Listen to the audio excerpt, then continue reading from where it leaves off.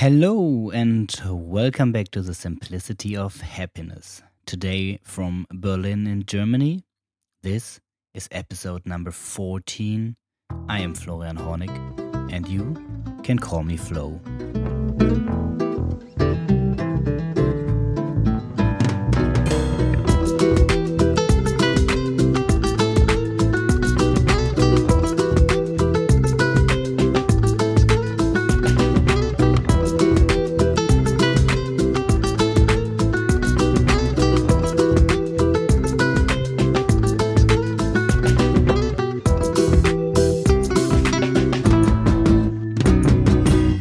Hello there. Today I'm going to talk about a story that I read.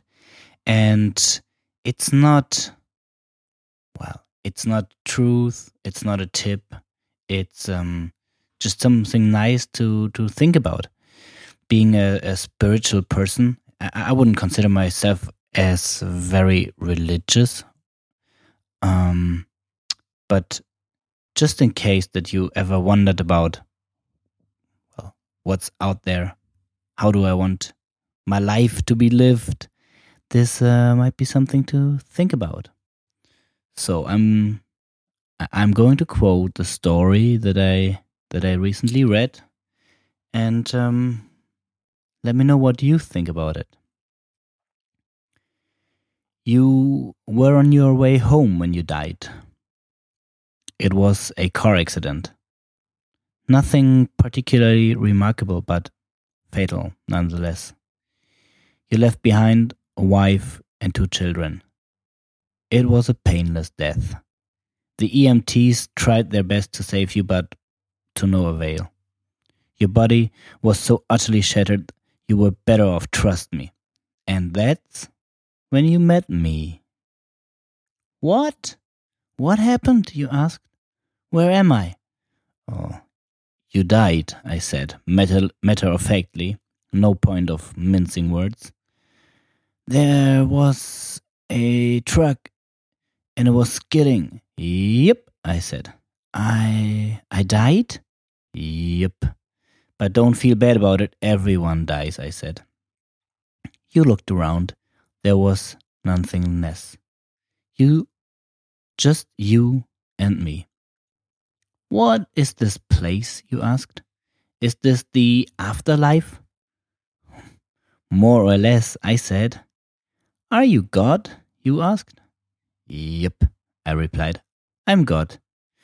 My wife, my kids, you said. What about them? Will they be all right? That's what I like to see, I said. You just died and your main concern is for your family. That's good stuff right there. You looked at me with fascination. To you, I didn't look like God. I just looked like some man, or possibly a woman. Some vague authority figure maybe. More of a grammar school teacher than the Almighty. Don't worry, I said. They'll be fine. Your kids will remember you as perfect in every way. They didn't have time to grow contempt for you. Your wife will cry on the outside but will be secretly relieved.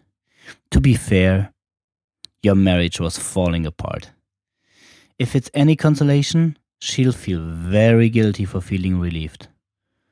Oh, you said, so what happens now? Do I go to heaven or hell or something? Neither, I said. You'll be reincarnated. You said, so the Hindus were right? All religions are right in their own way, I said. Walk with me. You followed along as we strode through the void. Where are we going? Nowhere in particular, I said. It's just nice to walk while we talk. So what's the point then, you asked. When I get reborn, I'll just be a blank slate, right? A baby. So all my experiences and everything I did in this life won't matter? Not so, I said. You have within you all the knowledge and experiences of all your past lives. You just don't remember them right now. I stopped walking and took you by my shoulders. Your soul, is more magnificent, beautiful, and gigantic than you can possibly imagine. A human mind can only contain a tiny fraction of what you are. It's like sticking your finger in a glass of water to see if it's hot or cold. You put a tiny part of yourself into the vessel, and when you bring it back out, you've gained all the experiences it had. You've been in a human for the last 48 years. So you haven't stretched out yet and felt the rest of your immense consciousness. If we hung out here for long enough, you'd start remembering everything. But there's no point to doing that between each life. How many times have I been reincarnated then? Oh, lots and lots. And into lots of different lives, I said. This time around, you'll be a Chinese peasant girl in 540 AD. Wait, what? You stammered? You're sending me back in time? Oh, well, I guess technically so. Time, as you know it, only exists in your universe. Things are different where I come from. So, where do you come from, you said? Oh, sure, I explained. I come from somewhere else. And there are others like me. I know you'll want to know what it's like there, but honestly, you just wouldn't understand. Oh, you said, a little sat down. But wait, if I get reincarnated to other places in time, I could have interacted with myself at some point. Sure, happens all the time. And with both lives only aware of their own lifespan, you don't even know it's happening. So what's the point of it all? Seriously, I asked. Seriously? You're asking me for the meaning of life? Isn't that a little stereotypical? Well, it's a reasonable question, you persisted.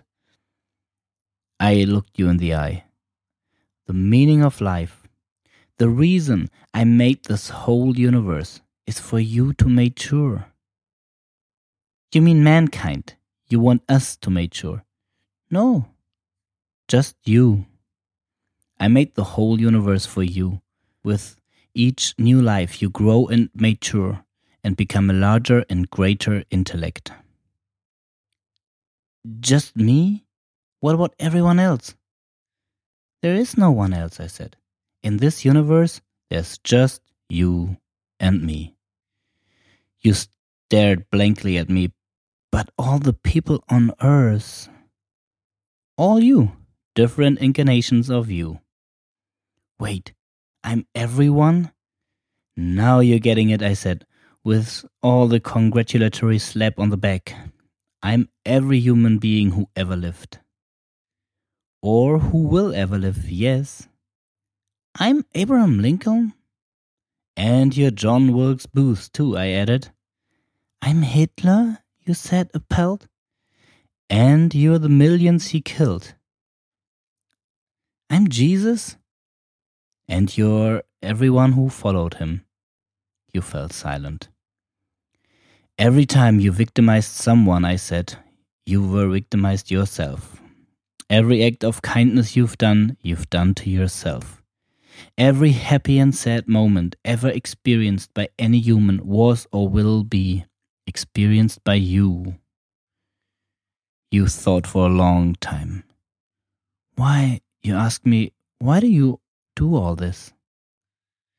Because someday you will become like me. Because that's what you are. You're one of my kind. You're my child. Whoa, you said, incredulous. You mean I'm a god? No, not yet. You're a fetus. You're still growing. Once you've lived every human life throughout all time, you will have grown enough to be born.